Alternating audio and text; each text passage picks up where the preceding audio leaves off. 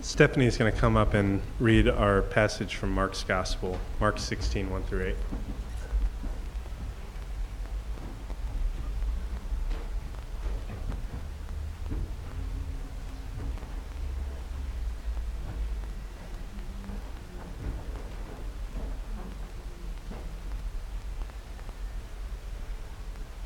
When the Sabbath was over, Mary Magdalene, Mary the mother of James, and Salome bought spices so that they could go and anoint Jesus' body.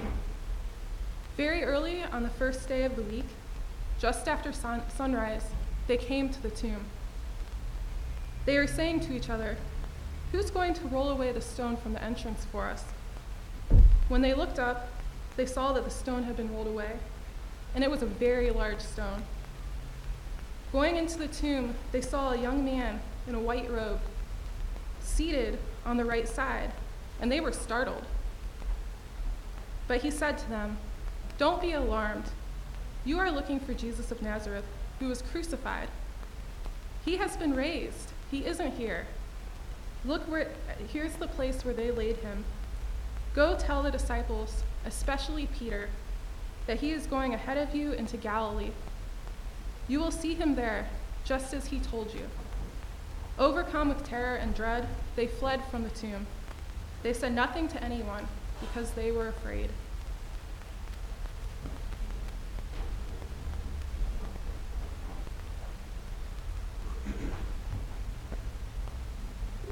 Because they were afraid. Have you ever wondered what those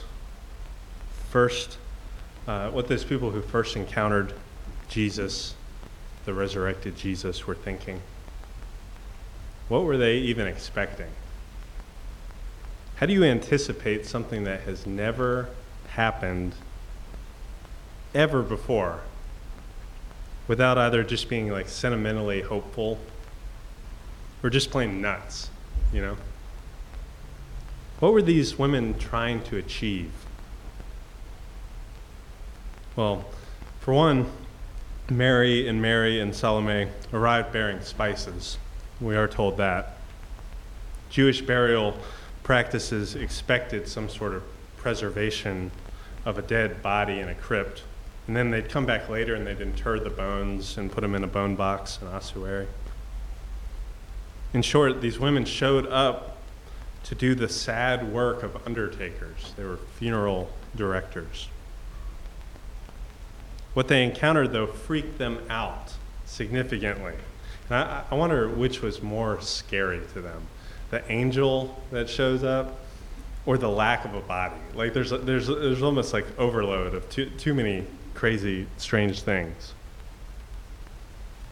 As I've considered the resurrection of Jesus that we celebrate and proclaim on Easter, which mysteriously and miraculously includes us, those who trust in Jesus and follow him in baptism and are raised in our lives, I've been bothered.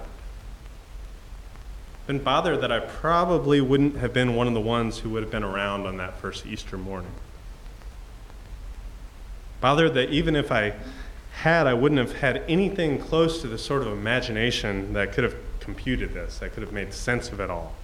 Because honestly, no one did. Bothered that the brilliance of this giant twist, this climax of God's story, the cross and resurrection, would have just gone way over my head. It would have sailed right by me. Bothered that in some ways it still does. Because sometimes the resurrection seems like too much of a non sequitur, like it comes out of nowhere a little bit. I mean, I know Jesus died on the cross, and if you ask most people, Christians or non-Christians, about Jesus, about Holy Week, they'll probably have some beginnings of a description of what Jesus have said, what Christians have said about the cross. Or they'll start to form some vague atonement theology that they've heard through the grapevine. But if you ask about the resurrection of Jesus, the faces you'll get on that, people are largely mum about it or just completely confused.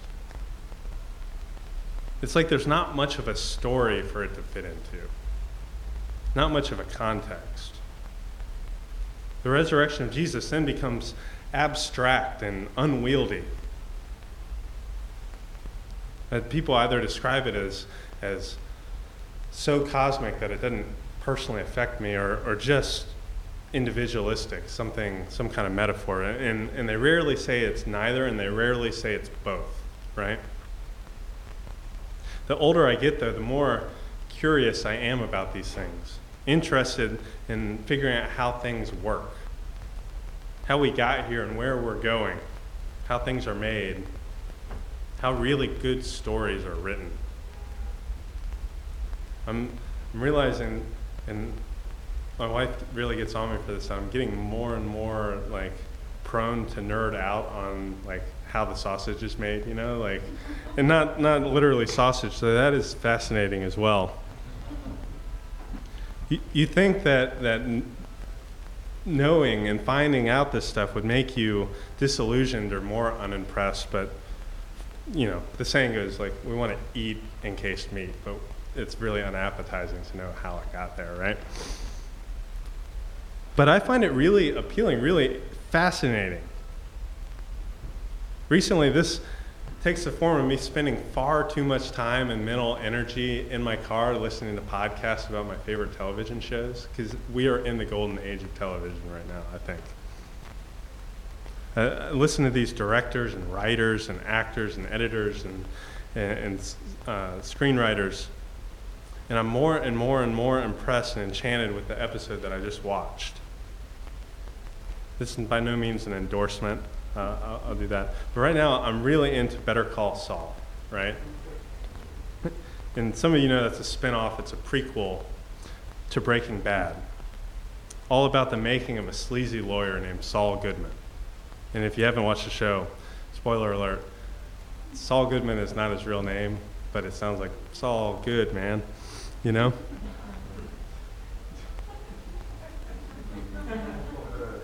What's fascinating to me, though, is the amount of detail, the amount of storytelling that it takes to backfill details that make sense not just for the plot, but who each individual character is and who they're going to be, who we already know them as. Now we see their past. They each carry their own little worlds that come alive when the actors portray them. There's all this seemingly insignificant detail that's put into characters and plot development that's not insignificant at all. It's amazing when you get to that little Genesis moment, like the first time a character that you really know well, first time they show up in the prequel, and you know, like, that is going to be a bad dude right there. But he's just like some side character, right? Or when some throwaway comment that they seem to have is like really fraught and ironic. That the wallpaper becomes the foreground when you know where the story's going. There's no throwaway line at all. And then I think the end result, like I haven't done this yet, but I think if I go back and watch Breaking Bad after all this, I think the end product will be even more stunning, knowing all these ingredients that made up that story. You get the story before the story. I think it's also kind of amazing to watch this sort of thing because you get this feeling, kind of almost like a God's eye view a little bit, this omniscience, this timelessness, the foresight and the wisdom that I don't normally possess. You get to know the ending and see the past all at once. And then when you listen to these behind-the-scenes podcasts and their banter, you realize the amazing amount of craft and care and risk that it takes to weave all these threads together. I've come to think that is maybe a good analogy for our approach to reading Scripture, especially having to do with Jesus, particularly in light of the resurrection. That we know the ending, we look back, but we lean forward. One biblical scholar that many of you guys know calls this reading backwards, being attentive to the threads that were there all along and asking for illumination to see. you look at the Old Testament with these kind of crucified and resurrected New Testament eyes, you also look at it at the New Testament with these Old Testament anticipation and imagination. So let's take a few examples out of thousands of these. Like, we don't have time. There's another church that meets here after us, so we don't have time to do an exhaustive survey of these, but I just want to look at a couple. A couple of examples that kind of begin to show this backstory of deliverance. A small sample. And maybe this will help spark you guys in your own Bible reading. This sort of viewing that as a prequel to the resurrection of Jesus. And it's all set up and it must be interpreted in its light. Let's consider some of the expectation, even the deeply buried expectation that has been unearthed, that's been raised as the Marys and Salome encounter the angel in the empty tomb of Jesus, who's been crucified and resurrected. Two of these examples I want to talk about, you encounter in the songs that they've sung. Because songs are powerful, right? There's a lot of meat in those songs today, and most of you probably haven't heard those songs before, but you guys sang them beautifully, right? There's a framework to fit into, and that banjo riff will be in your head all day. Thanks, Wilson. That's great. So let's look at some of the songs. And while ancient Jews didn't have hymn books, I imagine they did have some songs over and over that they would sing that were familiar. If they had hymn books, these would be the dog-eared pages, or they'd have yellow corners, and they'd have little faded pencil marks in the margins. Think of a psalm like Psalm 6. I think we have it. Have mercy on me, Lord, because I'm frail. Heal me, Lord, because my bones are shaking in terror. My whole body is completely terrified, but you, Lord, how long will this last? Come back to me, Lord, deliver me, save me for the sake of your faithful love. No one is going to praise you when they are dead. Who gives you thanks from the grave? Who gives thanks from the grave indeed? That question is rhetorical, but the answer for the entire history of everything has been the same. Nobody. Ever. Until now. In Jesus, the grave, Sheol, the wall of humanity's devastating end, has now become a door into eternal life and victory. Playing in the background of this Jewish story, the story of God choosing a people and promising them life and intimacy and flourishing, has often been the sad, sad song. Who will praise you from the grave? It's a song of grief. It's a song of fear. It's a song of humiliation, of instability, of desperation. It's a song of death. It's the song some of us know by heart. Some of us hear it less than others. Some of us just stop up our ears and hum so we can't hear it.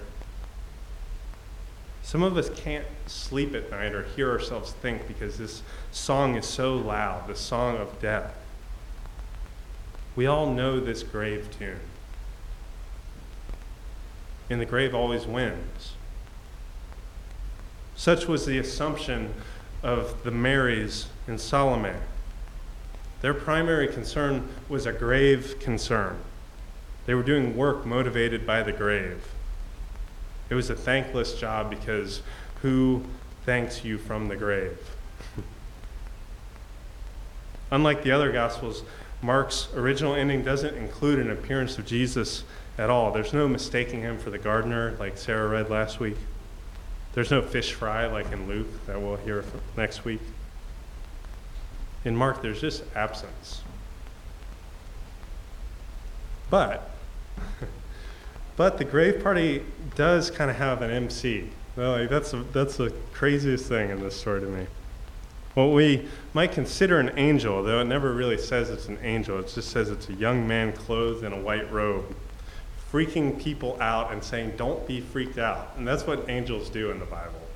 They say, don't be afraid. And everyone is megaphobos, right? Like, very afraid. And side note, I also think it's really cool in Mark's gospel, when Jesus is being crucified, one of his followers is seized by the Roman guards, and he runs away, and it says that it was a young man that just had like a white sheet on, and he ran away naked, and like no one knows who this dude was, and it's like a really strange note. Now, and a lot of people think it was Mark himself, like the writer. Now that Jesus has defeated death, there's a confident, fearless, and well-clad man proclaiming his rising from the dead, wearing a white robe. Don't be alarmed, he says. You are looking for Jesus of Nazareth, who was crucified. He has been raised. He isn't here. Look, here's the place where they laid him. Go tell his disciples, especially Peter, that he was going ahead of you into Galilee. You will see him there just as he told you. And also another side note, he singles out Peter, and that's not really singling Peter out. Peter probably, if it wasn't for this, might have gone the way of Judas and thought he was beyond being told about this good news, that the good news didn't apply to him because he had denied Jesus. So go tell Peter, because Peter's included in this too, even though Peter ran, even though Peter denied. Jesus is going ahead of you. Indeed, he's gone ahead of you and I too. It's here that we rewind to the director's cut. And we realize that the place of death isn't at all a place of abandonment like we once assumed, or like maybe we always assume in our daily life, as if God wouldn't be there. We get so afraid and we think we're abandoned. We, like Jesus from the cross, again reciting another song, my God, why have you forsaken me? As if God wasn't there. That place of shame, though, wasn't cut off. That place of hurt in us, or that place of abuse, isn't a place of forsakenness or absence. But because of what Jesus has done, it becomes a place of faithfulness and presence. Jesus is there with you and I because he was there for you and I. That's the good news, right? Psalm 139 lets on to this. If I go up to the heavens, you are there. If I make my bed in the depths, this is grave language, you are there. What if we lived our lives with that sort of awareness, that sort of expectation? That we might turn a corner and God was already there. In the good stuff and especially in the bad stuff.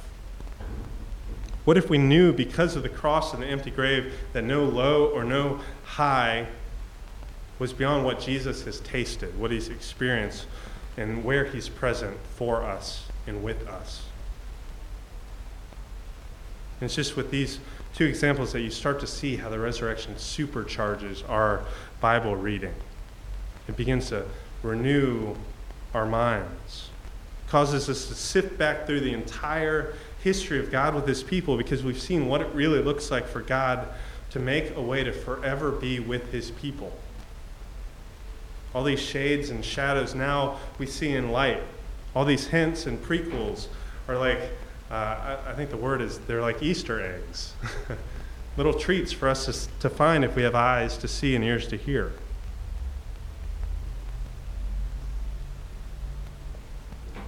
And as I was reading through this and thinking through some of the stories that just kind of jar, that kind of stick out for me, I could not get out of my mind this Old Testament story that these sad, kind friends of Jesus set about the task of body preservation and bone preparation. I couldn't shake this story off. It rubbed up against some of these resurrection stories and threw off sparks that I had never really noticed in that story before. It's a story most of us at least vaguely know. But I don't know about you, I've never connected it with the Easter story. It's the story of Ezekiel and the dry bones. Why wouldn't we think about that when we think about resurrection? Like most of the Hebrew prophets, Ezekiel's job was to call God's people to repentance, to show them renewal, to bring them back to awareness of the ways God's people have strayed from their God, ways they've been unfaithful, and they use relationship, marriage language about infidelity or disobedient, or the ways they've drifted like sheep gone astray. And Ezekiel uses this language a lot, trying to remind God's people of their shepherd, their good shepherd, not like the shepherds who would exploit them or take advantage of the people or hurt their flocks, but the good shepherd that lays his life down for his sheep. In the midst of all this, predators have crept in Israel, from within and from without. And God's people live in fear and uncertainty. They become refugees without a place to be. And their future's all too up in the air. And then the Lord brings Ezekiel to a precipice of a valley to put in him a vision. He looks over the edge and all he sees is death and decay. Probably a mass grave. Surely this is exactly what the Marys and Salome were expecting to see. Death and decay. Surely this is what some of us in our own relationships, in our neighborhoods, in our lives expect to see, death and decay. Ezekiel says, he asked me, Son of man, can these bones live? I said, Sovereign Lord, you alone know. That's a good way to answer God if he talks to you. Then he said to me, prophesy to these bones and say to them, dry bones, hear the word of the Lord. This is what the sovereign Lord says to these bones. I will make breath enter you, and you will come to life. I will attach tendons to you and make flesh come upon you and cover you with skin. I will put breath in you, and you will come to life. Then you will know that I am the Lord. Where all the evidence seems to the contrary, where all our own experience is bleak, the Lord asks, can these bones live? And then the Lord gives his very self, his very life and breath to effect healing and renewal and restoration that is otherwise impossible, that is otherwise inconceivable. Sovereign Lord, only you know. Here's the next slide, Jay. Those bones that have been dried up, that hope that has been gone is now reanimated. The grave has been opened. You've been brought out of there. This is the Easter story. This is the prequel. This is the good news of Easter, my friends. For those of us who are in Christ, we've known and seen and become the answer. Can these bones live? Yes, indeed. They live in Christ and they live in you and me. For those of us who do not know Christ, who haven't tasted his goodness or offered your whole self for his whole self, can these bones live? Yes, indeed.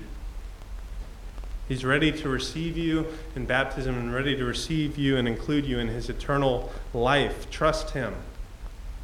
Join him. Believe the good news. Be baptized into his death and raised into new life. Or maybe you identify with Ezekiel's crowd, living in disobedience or casually drifting away from God. Can these bones live? Yes, indeed.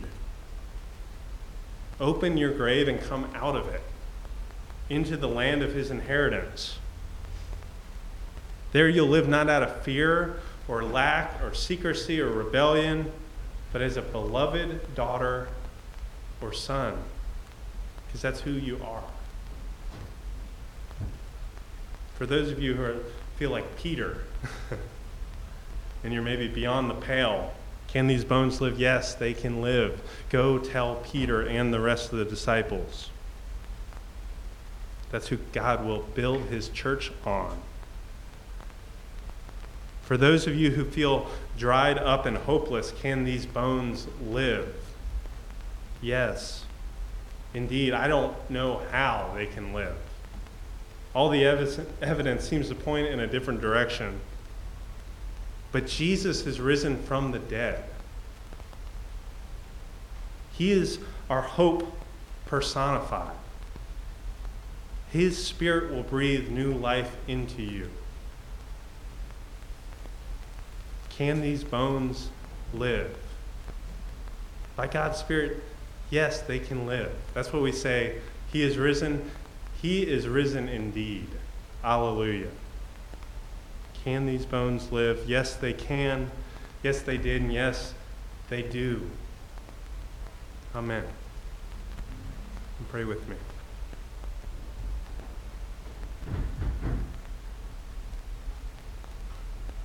Father, we thank you for this surprising story. And we all too often identify with these women who go expecting death and are met with eternal life. Lord, help us never shake that. Help us never not be a little bothered by that, but the kind of bothered that is affected and imprinted with it.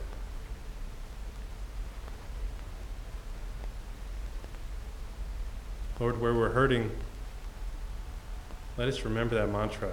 Can these bones live? And let us remember your answer every single time now that Christ is risen. Yes, indeed, they can. They do. Father, we thank you for your craft, for your artistry, for your sense of humor. To be pointing this way forever, and no one could see it, no one knew. And then you did this creative work in your Son. Lord, help us marvel at that. Help us never lose the excitement about that and the wonder and awe of it. Lord, empower our imaginations and our Bible reading. Soak us in your word so that we can see that. We can see all those hints.